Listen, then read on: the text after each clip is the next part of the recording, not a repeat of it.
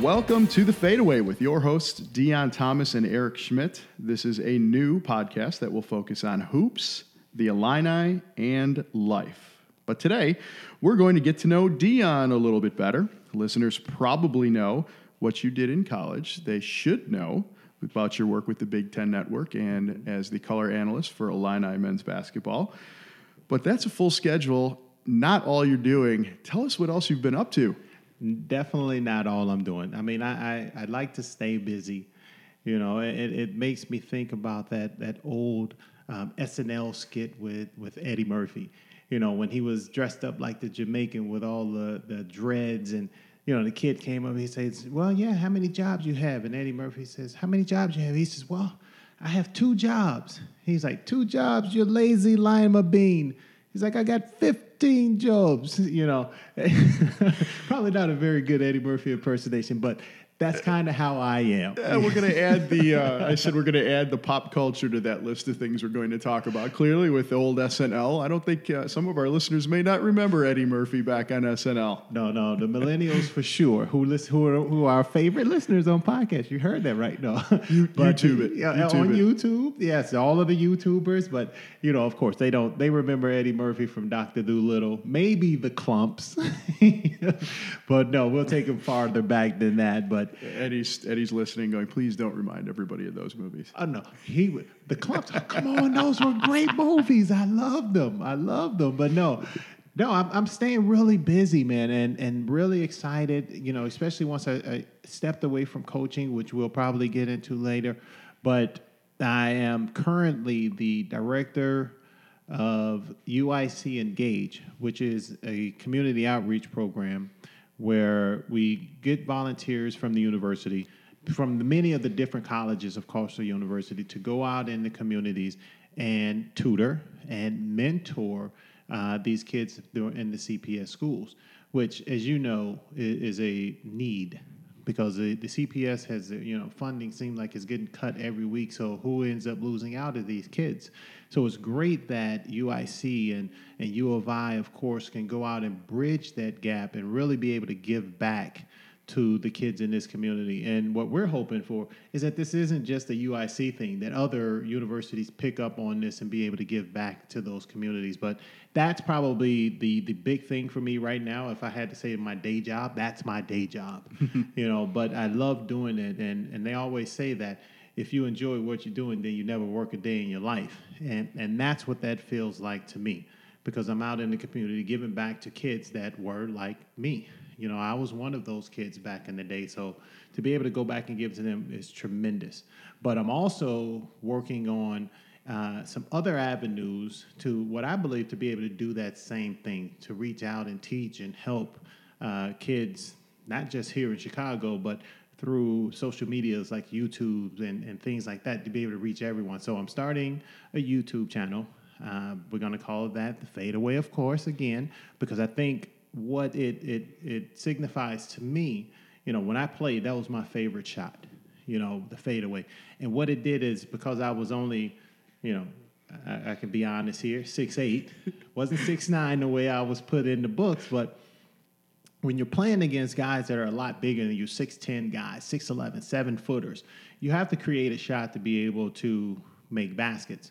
And I was fortunate enough to score a whole lot of those baskets, and a lot of them came through my fadeaway jump shot.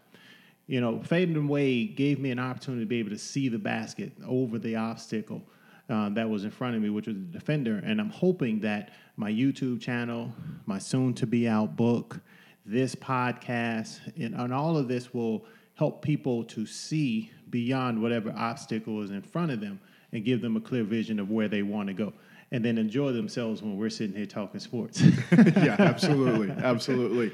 Well, in a lot of the things that you're talking about are giving back or doing things for kids and trying to help them get on a better path. How did you decide that this is the kind of your calling at this point? Well, I've always been one to help people. I mean, even as a small kid, that was always what I tried to do. I mean, ask my older brother. I've been helping him, and he's older than me. But but no, it's always been a calling to me. But, life takes you in different ways, and because of basketball, it took me all around the world. I was able to see things that people have not seen, which helped change my perspective on things. But what really made it time for me to make this change, I guess, was I had to sit back and look because I was spending so much time away from my own family, while I was playing. Then when I retired, I went right into coaching. I was an athletic director as well for 5 years. So that really took up a lot of time from my family. So I felt it was time to make a decision, something to do something different where I could spend that time with them. And then with all of the things that are going on in the city, and I would wake up in the morning before I would go to the office at UIC where I was assistant coach at the time, and I'd watch the news. I'd have my coffee and watch the news from the day before, and it was tragic. Just watching all of the kids and the people that are getting shot and murdered and listening to all those negative things. So that's another thing that made me think that it was time to make a career change, change paths. And once I came back from the Final Four a couple of years ago, I got really sick. And it was a surprise because, I tell people I never get sick. And I don't. So I thought I had a little bit of a flu bug. I end up going to see my doctor. They give me some medicine to take. And I started to feel better. Mm-hmm. But my doctor called me with my test results from the blood and was like, hey, you need to go to the emergency room. I just want to have them perform these tests over again and make sure that, everything is okay. Then a call you want to hear the first thing in the morning, of course. Uh-huh. Oh, yeah, everyone wants that call in the morning. I mean, that's better than coffee, man. Jeez. Or watching the news. It will wake you up. Mm. And so while I'm at the emergency room, they put me back in a little room, and I'm wondering what's taking them so long to come and at least give my wife and I the results or let us know what's going on. And so I stopped one of the nurses in the hallway, and she basically told me, well, we're keeping you overnight, and that the specialist would be in to speak with me later. Now, the specialist, she didn't define or say what type of specialist, so now I'm getting even more nervous. And he came in about half an hour later. And I was asking him, okay, well, when can I go home? And he said, well, you're not going home. You're staying here. Now, the problem was, and I can't remember which exact blood count it was that they were testing, but the normal range is between 50 and 100, and mine was over 25,000. So so that brought the physician's attention to you a little more. Clearly. Big time. Yeah. Just a little bit. That's right? why you get the call first thing the next morning. And he told me, he was like, Dion, he was like, you're actually 1 to 2 days away from complete kidney and liver failure. And so we have to keep you overnight. And when they did that, I asked him, okay, well, what is the treatment? What can we do? Is this something, where I would have to have a transplant or something like this? Because now I'm getting really nervous. Sure. While trying to keep the strong face because I'm sitting, my wife is sitting there. And he told me it was definitely treatable. So they kept me in the hospital, pumping me with fluids. When I say 24 hours a day, I mean literally 24 hours a day. As soon as the little buzzer went off on my IV machine, the nurses were coming in there, changing it, putting in more fluids. And that's on top of the water that I had to drink. Mm-hmm. So this was, constant for about 4 days. And while I was sitting in there and I'm watching the food channel where the guy goes around and he eats all these crazy and strange exotic foods. Man versus food? No. It wasn't man versus food. Diners, drive-ins, and no. See, I'd like that one. Okay. I'm a Guy Fieri fan. But it's the little bald head guy. He has the round rimmed glasses, but he goes around the world eating all these just things that I would, and I'm a foodie. Yeah. But those things that ain't nowhere in the world I would eat. But, I came to the decision. I'm like, okay, you know what? This is it. My health is more important. My family is more important than any of the things that I'm doing. So that's when I decided to walk away. And when I was discharged, my wife came to pick me up, and I told her, well, babe, this is the decision I've come to, and I'm moving on. The great thing about my wife is she supported me for the whole almost 19 years that we've been married. I've drugged this woman all around the world, from Miami, Florida to Edwardsville, Illinois. Now, that might have been the hardest one. But she was right there with me. And when I told her this, the first thing she said was, well, this has always been your dream, and you've did this and you got into this in order to help kids. Bam, the light comes on again. And I told her, I said, well, babe, I'm helping 12 kids now, and 12 kids that are already in college. There's something bigger out there for me to do where I can help 1,200, maybe even 12,000 kids get to college. Now you're really making a difference. And that was one of the things that prompted me to really walk away from basketball, coaching. Because I'll never walk away from basketball. It's in my DNA. It's in my blood. And I shouldn't say walk away from coaching either, because I'll always be coaching.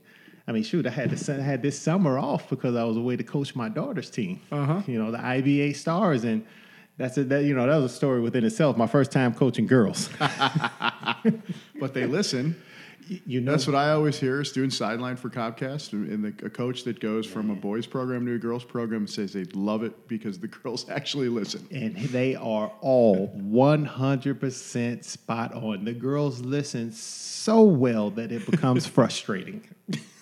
Nice. Because they do, and they're exactly right. They listen. I mean, but their girls are so literal. You say, hey, come off this screen and go left. Regardless if there's a defender there, they're going to come off that screen and try to go left. Which is the opposite of boys. You can beat them over the head with a bat and they still don't want to listen. You say, come off and go left. Now, left is open, but they want to go right. Well, yeah, because the shot's on the right. That's fine. Yeah, at least that's what they think. Yeah, well, they know more than you. Yes, they do. Yes, they do. Which isn't, it's not just basketball. It's like our own kids, right? Don't they know? Anyway. Of course. No. That works because you're 100% right.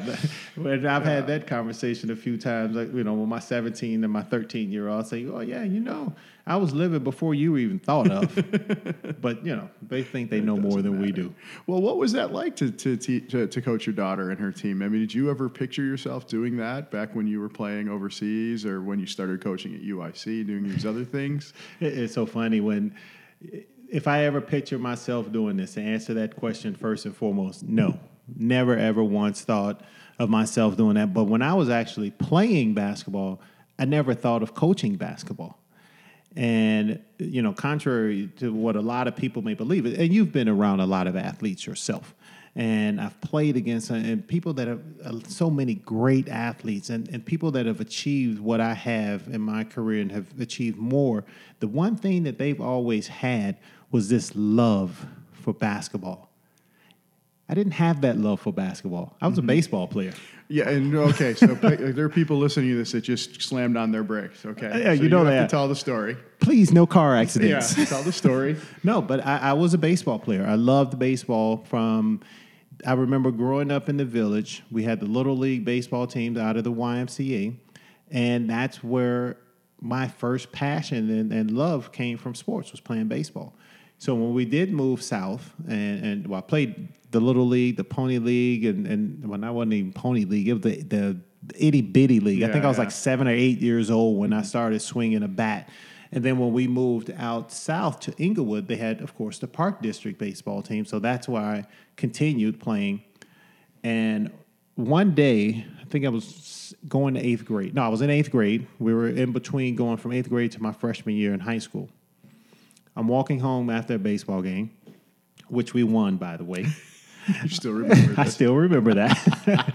No, you go through life and you remember significant moments in your life. So we win, and my buddy Robert and I were walking home, and my brother's out on the basketball court. So he calls me over. He says, Dion, we need another player to play. So, will you come out and you play with us? So I was about 6'3" at this time, 6'2", 6'3". So I was pretty tall for my age.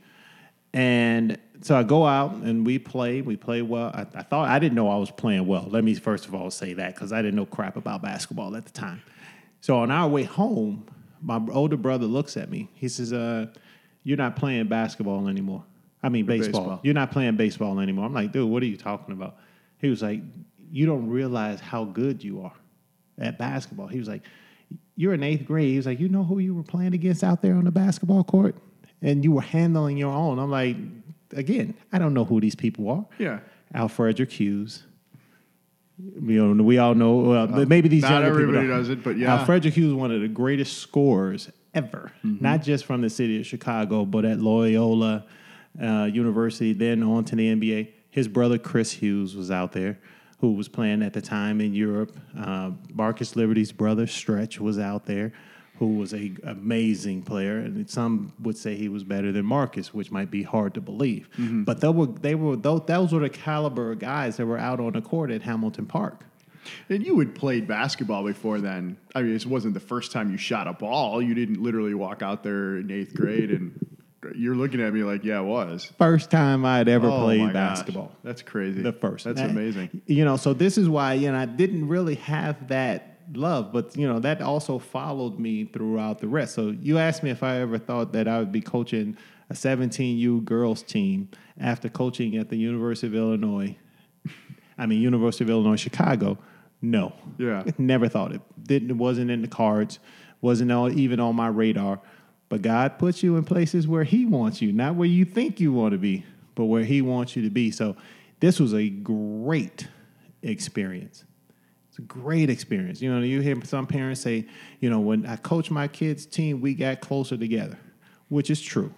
But boy, did my daughter make me want to choke her a few times. Of course. We be in practice, we're in games, I say something, all of the other kids says, okay, coach, and it's my daughter, but why? Why you gotta do this? Why you gotta do that? I don't think that's the right thing to do. But that's one of the things I love about that kid is she has a strong will. She likes what she likes. Kind of reminds me of her mom. Funny how that happens. Yeah, it does. But you can't tell your kid in the sport what to do. I mean, I have this joke with the coach of my son's baseball team I helped out this year, and he'll always tell me, hey, Eric, can you tell my son to go do something like this? It's like we had to have each other tell our own kids what to do because my son wouldn't listen to me and his wouldn't listen to him. And yeah, it's human nature. It's human because nature. you're dad, and that's exactly what happens. And as a matter of fact, in the last couple of tournaments, she's a senior this year, so this is her last AAU run. So in the last couple of tournaments, and she's good. She was player of the game, chosen by the other coaches. 7 out of the 8 games that we played. But of course, there was a point during the game where I had to turn to my assistant coach, Dave Groharing, and say, Dave, you talk to her because I'm not talking to her anymore. And it was because we had a spat on the bench because I'm trying to explain something to her. And she gives me this look like, will you please shut the F up? And so, of course, I'm like, hey, I'm trying to help you. This is for you. This isn't for me. Yeah. I didn't go through the whole parent speech. Yeah. And then I turn and I walk away, but then I hear Dave talking to her in her ear, and she goes back out on the court. And I literally mean this. In the next 30 seconds to 40 seconds, the girl put up 9 points in a row. And so I turn and I look at Dave and I say, well, Dave, okay, every time she comes over here to the bench, you talk to her because I'm not saying nothing more to her for the rest of the time that she's here. And, but it was a lot of fun. Most important lesson you learned as a coach this year. Man, you have no idea. You have no idea. Because that's one of the things I told the girls on the team. I was like, you know what? I may have taught you guys a lot this year. I was like, but I've learned just as much from you all than you've learned from me. And with them, I try to give, part of our podcast is going to be talking about life. And that's a lot of what I try to instill with them through basketball, of course, was a lot of life skills. So it was a great summer, man. I had a great time. Loved it. Deanne, who were the influences that you took? Because, you were coaching college. You were the AD down in Edwardsville? No, actually in Alton. Alton, that's right. You were AD there. Yeah. But you... Again, back to the original question. Who were your influences to get onto the side of the court and work with these kids? Wow. Well, when you ask the influences to really get on the court, the people that influenced me were really people that influenced my life. And my life is what pushed me and carried me into the basketball realm. But, I have to start off with my grandmother, Bernice McGarry. My grandmother was the biggest influence on my life. And, she's actually going to be the topic of my second book once I finished with the first one. and I actually have the title already made up. It's From My Grandmother's Lips. And that's not trademarked, so please do not steal it. I need that. No, but she was my biggest influence, and my mother was tremendous. And they actually kind of gave me a yin and yang lesson in life. You know, my mother knew the street. And so this was one of the things that she really taught us. She grew up hard. I mean, my mother had 2 kids by the time she was 19 years old. You know, and where we grew up, if you didn't learn these lessons, then you would eventually struggle. And my grandmother, who was this little 5'1", sweet, but strong woman, taught me the other side. And you know, putting those two things together is what made me who I am. So those are 2 huge influences for me. My high school coach, Bob Hambrick. I mean, Coach Hambrick came into my life at a time when my father was never really there. And so he came into my life when I reached maybe my freshman year, 14, 15 years old. And he was really able to get me out of the life where I was starting to get into and show me that there was more. I mean, even with the lessons from my mother and my grandmother, you still start to creep a little bit to what's going on in your neighborhood and in your area. And Coach pulled me over and said, hey, there's better things than this crap that's going on over here. So he was a huge influence on me. Jimmy. Well, as you say, it takes a village. I mean, Yes. There's nothing wrong. And that's Coach Hamrick he's one of the best on the court and off at Simeon, for those who don't know. So an amazing Hall of Famer. Great coach. Yes, he was. And a great mentor. And I just want, I remember going to his funeral because God forbid he passed away, had a bout with brain cancer, ended up passing away. But we could not get all of the people in the funeral home. Mm-hmm. I mean, and that's the amazing person that he is. He had a kid that was one of the speakers, and I shouldn't call him a kid because he was a man now, that Coach Hambrick had met when he was in 7th grade. And this man was coming back giving a eulogy that many years later, and he's saying exactly, at that point, he's saying what I'm saying now. It's about how he took him and taught him how to be a man. And this is what the effect that he had on all of my teammates, both, I'm sure, after me, but definitely the ones before me and the ones that I was playing with. Another big influence was Jimmy Collins. Coach Collins is, with some of the sayings and the little nuggets that he gives you and teaches you was a huge influence. Coach Henson, and if I had to go into Europe, David Blatt, who was a former coach at the Cleveland Cavaliers, was my coach when I was in Maccabi Tel Aviv. The assistant coach. Mm-hmm. But that's who we spent most of the time with. So all of these people, and I call them coaches because my grandparents and my mom, those are even coaches, were the influence that pushed me over to being who I am. My wife will tell you, if one day we'll bring her on here, she'll have a whole lot of... Those stories may not be as good as mine. We'll have heavy editing on that one, I think. Oh, yeah. But like she said, I was always coaching. Even before I hit the sideline, I was always bringing the young guys home, whether it was Americans or if we were in Spain, it was the young Spanish guys that were on the team. I was always staying afterwards with them, helping them with this or that, because it really didn't matter what it was. So when I retired, which sounds funny, when I stepped away from actually playing, I bumped into a guy and I met him in Starbucks in Florida. Now, at this time, I never went to Starbucks. Never. Just wasn't on my radar. This day, I'm in Starbucks, and he's standing behind me, and he taps me on the shoulder, and he says, you play basketball? I was like, no, not anymore. I just retired. And his name is Andre. He says, well, my name is Andre. I'm the new head coach at the University School, which is a private school in Fort Lauderdale, Florida. He says, I'm the new head coach from there. I recently graduated from a Division II Nova University where I played basketball. He was like, but I have no experience in coaching. Will you come out and help me? I said, okay, yeah, Job interview in line at Starbucks. Exactly. So I'm like, well, I am doing some things, but I do have some time. I was like, yeah, you know what? I'll come out and help you. So I went out, I helped them throughout that year, that season.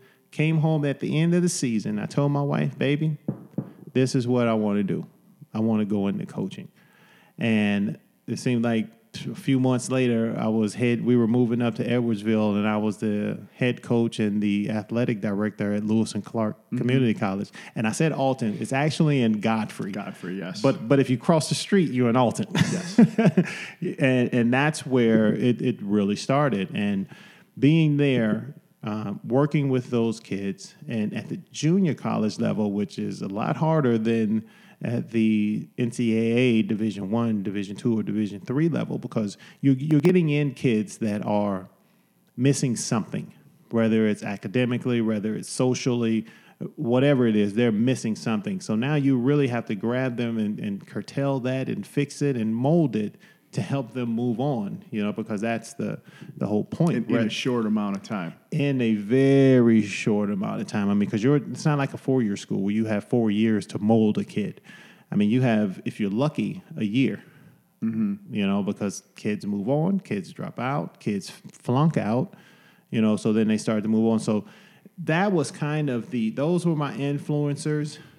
Being tapped on the shoulder in Starbucks was what got me into coaching, and really taking that love for what I have from helping people and putting it into a sport that I knew. And I say knew because at the time I didn't love it. I played a long time because I was good at it, but I didn't really fall in love with it until I started coaching. And I think it was the being able to pass on all of the things that I'd learned from basketball and from life to those kids that I was working with that really gave me that love. Any of them that you still keep in touch with that kind of recognize those lessons? And they're still young. I mean, you haven't been doing it all that long. No, I keep in contact with a lot of them, most of them. And one of my biggest things I would always tell them, even at the junior college level and while I was at UIC, is I don't really care if you bounce another basketball a day in your life. The most important thing for me is that you get your degree and that you are a productive person in this country or whatever country you were from, because I had several kids from Croatia, I had kids from Lithuania, from all of my contacts in Europe. But whatever country that you're productive and that you're not some kind of drag on society. So your question was if I keep in contact with them. Yes, I just had one of my kids that I coached. He was my starting point guard for our team when we went to the national championship. Not the national championship, the Final Four, where we ended up finishing fourth with 2 double overtime losses. Yeah, heartbreaking. You're lucky you didn't have heart issues before the other issues. No, I had hair before that, though. And now I have none. 2 double overtime. Yes. Oh, but my goodness. Bryson Smith is his name. And Bryson called me just yesterday. Coach, I wanted to call and let you know that I'm marching on Tuesday. I got my college degree. That was always my biggest thing for them, is to make sure whether they did it there or whether it took them 2 years, 3 years, 5 years, you get your degree. And every time I talk to them, that's the very first thing I ask them. Are you still in school? Did you get your degree?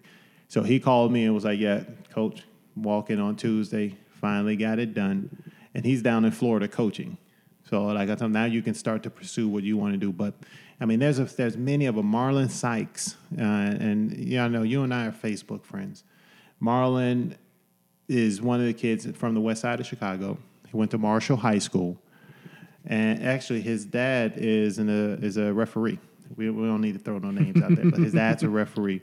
But when I first met Marlon, and I have to say, his mom and dad did a good job. He wasn't as off the rails as some of the kids, and he always came in with an open mind to listen.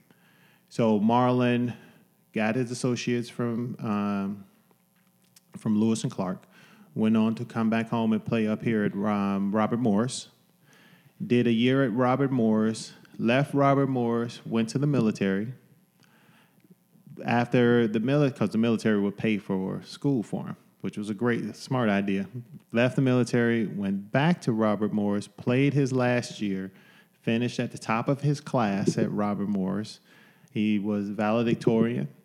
He is now an accountant. He just got hired as an accountant. So he's one of those kids that is one of my proudest moments. And the reason why is because when a lot of those kids came into Lewis and Clark, I mean, I had to literally take these kids Pell Grants because their Pell Grants would come in and then 2 weeks later they'd be broke. And this is because, this is a cycle, and we'll talk about this, especially in the life part of our of the podcast once we move on, because they didn't have anything. So when you don't have anything, and all of a sudden you're given a lot of it, the first thing you want to do is go out and get all of that stuff that you couldn't have before. So they would have nice gym shoes, they would have more clothes. If they didn't have tattoos, they ended up having a bunch more tattoos. So I was like, okay, you know what? We're not going to do this because first semester, now these kids don't have any money and I have to figure out a way to feed them. Mm-hmm. No more money the second semester. It comes to me. And when you guys come in here, we'll go to the bank. I'm going to show you how to open an account, show you how to, keep count of your check, a checking account, and how much money you have in it. So now they would know. So this was one of those things that I really started to hone in on and really get them to focus on. Marlon was the first one to walk out of Lewis and Clark with money, which was great. And all the things that are right in, coaching 101, dealing with, on off the court things that you have to do like that just to keep the kids eligible and keep them there and make sure that they're successful. I mean, you're teaching, again, life skills. It's not basketball. Mm-hmm. Teaching basketball is the easy part. Yeah. I mean, but getting these kids, like you said, the life skills and to really understand what it takes, because not everybody goes to Division I schools. Not everyone goes and makes money playing professionally. So if you don't understand how to cope and how to deal with life as a whole, then you really got a problem. Mm-hmm. And he amongst others, I mean, especially several of my kids from Chicago, they all went on to graduate. They all called me. Unfortunately, at the time I was coaching, Coach, can you make it to graduation? And I couldn't make it to graduation, but I am so proud of many, many of those guys. And then I was fortunate enough, got 4 guys that are playing basketball in Europe as well, and one in the ABA, which at least he's living out his dream. That's great. Oh, yeah. I mean, he's doing exactly what he wants, I'm sure. Yes, he is. He's happy. Well, and so you were fortunate to be in a position to be able to help these kids. You mentioned your mom and your grandmother, but then you went to Illinois. You mentioned Coach Hamrick again in high school. Mm-hmm. And then you had Coach Collins. I bet if we were to sit down and talk to Coach Collins, he would be saying some of the exact same things you are. Coach Henson's the same way. I mean, what kind of role did they play in your development, not just on the court, but off the court too? Well, on the court, of course, anytime you're on the court all the time with your coaches, and they're passing on the lessons that they've learned and things. But off the court is where I believe Coach Collins excelled in connecting, especially with kids from the inner city. I mean, he worked here in Chicago as a parole officer for many years. Of course, having grown up in a not so great living arrangement in Syracuse, New York, as he was coming up. So he had an idea of what a lot of us was going through. So he really was teaching us how to deal with the difficulties of life and how to orchestrate your way through them when they happen, because they do happen. And Coach Henson, people ask me often, well, how'd you like playing for Lou? I loved playing for Lou. Now, I'm not going to tell you we got along well all the time, because Coach wasn't really the hands-on. At that time, none of the coaches were really hands-on at that time. There was assistant coaches, head coaches. When you were having a conversation with your coach, it was for one or two reasons. Either you did something really good or you did something really bad. Thank God I never had the really bad conversations. No, I don't remember too many of those games, no. So thank God I never really had those. But Coach Henson today, I could tell you I love him. And I know other players would say that exact same thing, because Coach would give you lessons and give you little tidbits in practice. And after practice, you didn't really understand at that time, but later on you did. And one of my favorites was Coach would come and he would say, hey, Dion, you make sure you do something you don't like every day. He's like, because it builds intestinal fortitude, which I think was one of Coach's favorite lines. But he was right. Because now as I've gotten older and I've started mentoring and talking to kids, one of the lines I always tell them is, you get comfortable being uncomfortable. You make uncomfortability your friend, because you don't get great. Greatness doesn't come to you if you're comfortable. It only comes when you have to go through struggle or when things are difficult. Now, once you surpass that, you've already beaten where you at. And I told you earlier about the girls' team. One of the young ladies on the team gave me a letter afterwards, and she expressed in that letter her change from the beginning to the end, and those things that were going on in her life were uncomfortable. She was being bullied.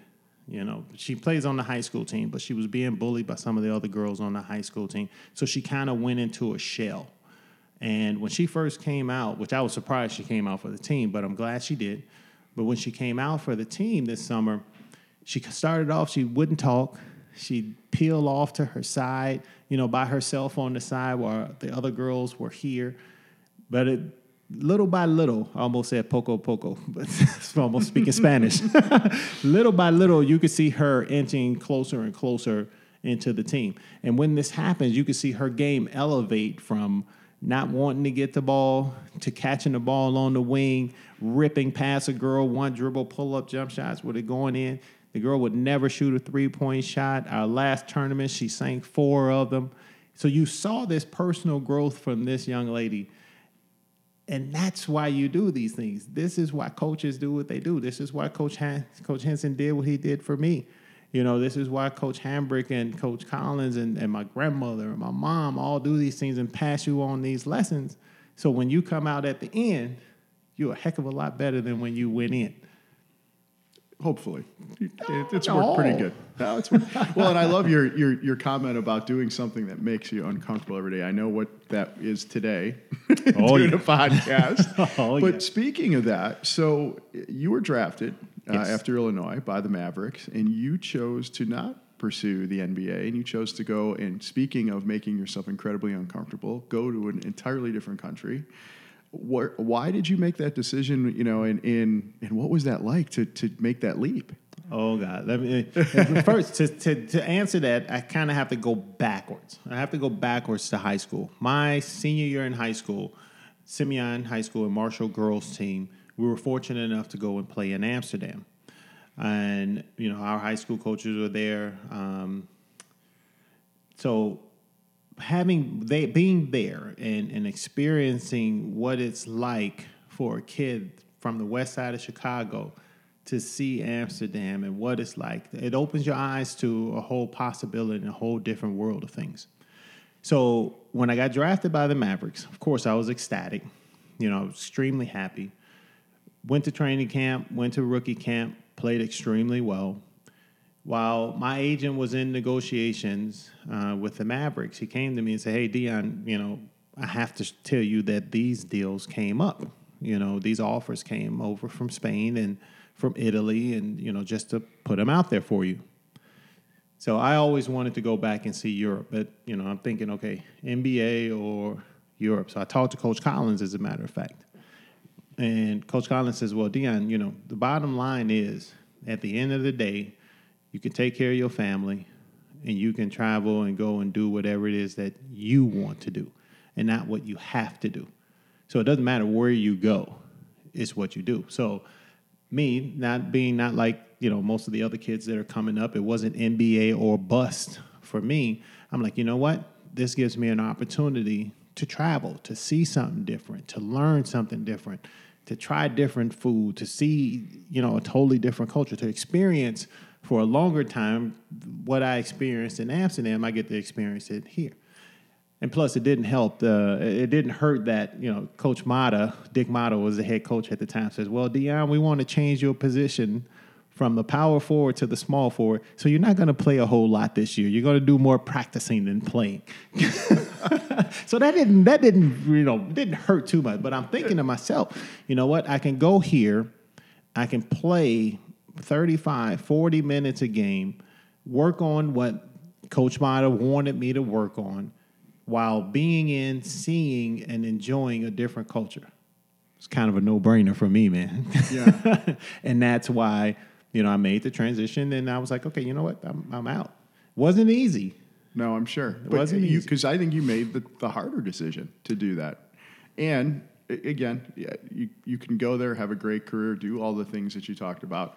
But I think the proximity, the fact that you had to go and jump out of your comfort zone, probably makes that hard. But and you're right, because there's a lot of people now that go over that I'm talking about NBA players, and just they go and they can't make that shift. And I was almost one of them. I mean, I was there when I first got to Spain back in 1994. It's not like it is today. Very few people spoke English. And when I say very few, I mean very few. On television, you had 2 channels in English. It was CNN and Eurosport. Eurosport is kind of like the equivalent of an ESPN, but they cover European sports. So, I mean, they're covering handball, and at this time, I wasn't a big soccer fan. They covered football, exactly. And I'm like, oh my God. And I mean, and I was there about 2 weeks, and I called my agent, Mark Bartelstein, here at Priority Sports. I'm like, Mark, you got to make the deal, man. Make the deal with Dallas. I'm coming home. You know, he was like, Dion, he was like, you've been there a couple of weeks. He was like, you haven't really experienced anything. He was like, have you left your house? Have you done? I was like, no and no and no to basically all the questions that he had asked me. And one of my really good friends, I call him my brother. I called him. I'm like, what are you doing? Because he was actually at the time was modeling, low budget modeling, but he did some stand-ins for Michael Jordan and things like that. He was like, nothing. He was like, modeling is kind of slow for me right now. What's up? I said, well, can you come over here with me? I was like, I'll fly you over. And he flew over with me. And now it gives you something that you're a little bit more familiar with, someone that you're a little bit more familiar with. And then I discovered Barcelona. Done deal. Mark called me a couple weeks after that and said, well, you still ready to come home? I was like, nope. I am all good, buddy. Yeah, just forget about that other call. Hey, yeah, who you talked to me when? I don't even remember this, but no, it really opened my eyes once. If you can get past that first barrier, it really opens your mind, because there was really no turning back for me after that. What was the biggest adjustment for you on the court?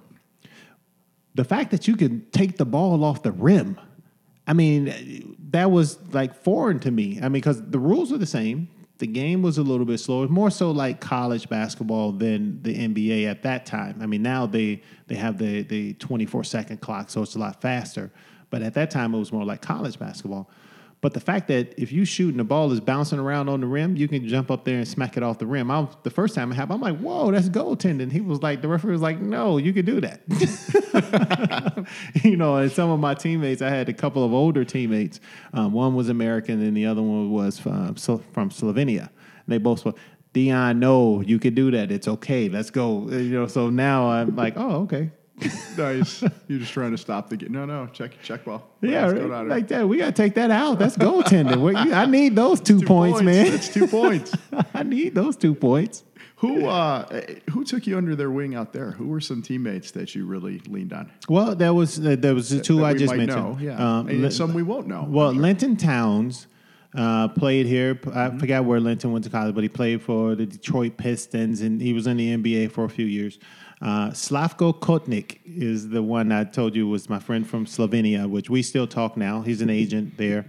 And Rafa Vega was one of my other teammates. He's a Spanish, and his father and grandfather were actually, and now, let me stop. Rafa is 6'11", okay? Now, I don't know what. Legit? Yes, okay, legit. Okay. He's legit. Now, my 6'9" wasn't legit. I'm just making sure which math we're using. We're using meters over there. He was He was 2 meters 6. But no, his father and his grandfather were famous bullfighters. So of course, they're not very tall. So I don't know what happened. The fact that Rafa was able to grow that tall. But those are the 3 guys that my freshman year, my rookie year, that really took me under their wing. Rafa's advice was, Dion, don't be like the other Americans. I'm like, what do you mean? He's like, most of the Americans come over here, they want to party. Oh, this is a podcast, so I can say it. They want to party, fuck, and just make money. And I'm like, huh? He was like, and most of them don't even know where Spain was. And then he stopped and he says, well, did you know where Spain was before you came here? And I say, of course I knew where Spain was before I come here. What did I look like to you, an idiot? He was like, no, I didn't mean to offend you, but most of the players here didn't know where Spain was before they came. They didn't care. They just came over here for this reason, which was huge for me because it was what I wanted anyway, which was to get out and learn and see different cultures, different, like I said, just to see the world. And he opened my eyes to that. And then, of course, with Linton Towns, who had been in Europe for years, was the same way. And then Slavko Kodnik, who was from Slovenia, that's all he had ever done. So those were really three of the guys that really took me under their wing and really pointed me in the right directions. And how many years there? 14, man. 14. And really never had a thought of coming back. My second year, I met my wife. And by my third year, my first year I met my wife. I was in a city playing that night. She was there on vacation with one of her girlfriends. And I can't give all this away because this is going to be in the book. But she was there with her girlfriend. We met, and she went back to Israel. And then she eventually ended up going to school in Florida. So within that time, there was a 2-year period where we didn't talk. We didn't see each other, nothing. So by my third year, I called her. I'm like, "Are you seeing anyone?" She was like, "Nope, I was waiting for you." And here we are, September 4th, it'll be 19 years that my ace in the hole has been on my back. There you go. Well, I shouldn't say on my back. Yeah, that makes it sound like she's riding me like a horse. Right next to you. You guys have been working She's together. been on my side. Yeah. Exactly. That's my right team. By your side. There you go. Yeah. That's amazing. So I love, a lot of hoops, a lot of the influences on working with kids. I mean, these are the things we want to talk about on this podcast. I mean, what else are we going to get to? Well, and we're going to get to something about you too, man, because you're doing a lot. I mean, you do a lot, E. I mean, you've been covering, the fact that you cover these kids the way you do, I mean, and I'm a fan. I have to say that. You cover these kids, and a lot of these kids need that coverage. They need it because, if I didn't have, guys back in the day talking about me, how would I have rose up the levels that I did, here in the city? Not just my, talent, but of course, even with talent, if people aren't talking about you, if they're not putting you out there, nobody else gets to know about you. So what you do covering these high school sports and covering these kids is huge, man. I mean, yeah, this is partly, about me. I might be the more known person on here, but shoot, obviously, definitely not less important because what you do is tremendous. And I want to talk about that. Want to get to know how you cover these kids. So now they'll listen to you and they'll understand what they have to do on top of just life itself. Because there's so many things that go on and take place in our world that today is a little scary. Mm-hmm. I won't talk politics, but it's a little scary. Well, I guess that's a part of life, but it's a little scary, a lot of the things that are going on, both on TV, on the internet, and outside of our windows. Well, in Chicago, I mean, that's what we touched upon. I mean, one of the influences you had to, make a difference was what you watch on TV because exactly all of the things that are going on, the violence in Chicago, it's front page news every day. And every little bit helps to work with these kids and do those types of things. That's like you said, man, it takes a village. So it takes every little piece that we can put out there to help them move along and progress. We have to do. So I'm looking forward to it, man. This is going to be a lot of fun. I know. We got some great guests lined up too. So we won't spoil anything. It's like, the book. Got to wait till it comes out. But this is going to be a lot of fun. Like we said, we're going to do some Illini. We don't want to alienate all of our other local schools, the Northwesterns and some of the other ones that have some great student athletes and programs and coaches that are doing amazing things for kids too. So we ain't kidding because we definitely got to talk about one. Chris Collins, man. I don't know if we got to go knock on Chris's office door. Boom, boom, boom, open up. We got to get Chris on here. He's one of, the Chicago area's own. I mean, and he's doing some tremendous things. So I'm looking forward to it, man. We're going to have everybody on here. Why not? You know who I do want to have on here? And we talked about it wish before. list. We're going to put it out there. No. I'm not going to put it out there. All I'm going to say is, and for most of our listeners, they may not know who this guy is. Mr. Jimmy in the gym. And the reason I say we have to get him on here, I remember, when you reach a certain point, you know it. I knew it the first time with my junior year in high school. No, senior year in high school, and I walked into the gym at IIT for the Summer League Pro-Am. And I walked in the gym, and Jimmy hit me with in the gym, the 6'9" star from Sydney. I was like, oh my God, he's talking about me. Gotta get Jimmy on. You made it. That's how you know. And the stories he's going to be able to tell. He's a colorful character. Oh my God. We might. It's a good thing it's a podcast. It's not radio. You ain't kidding.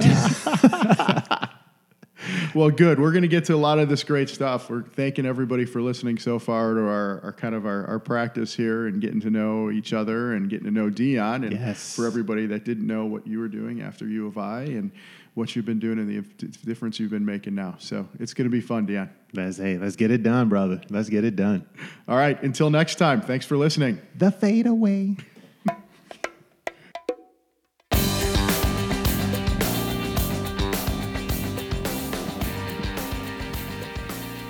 Thank you for listening, and big thanks to Chris Hartwig from Painless Networking for sharing the Painless Network podcast space with us.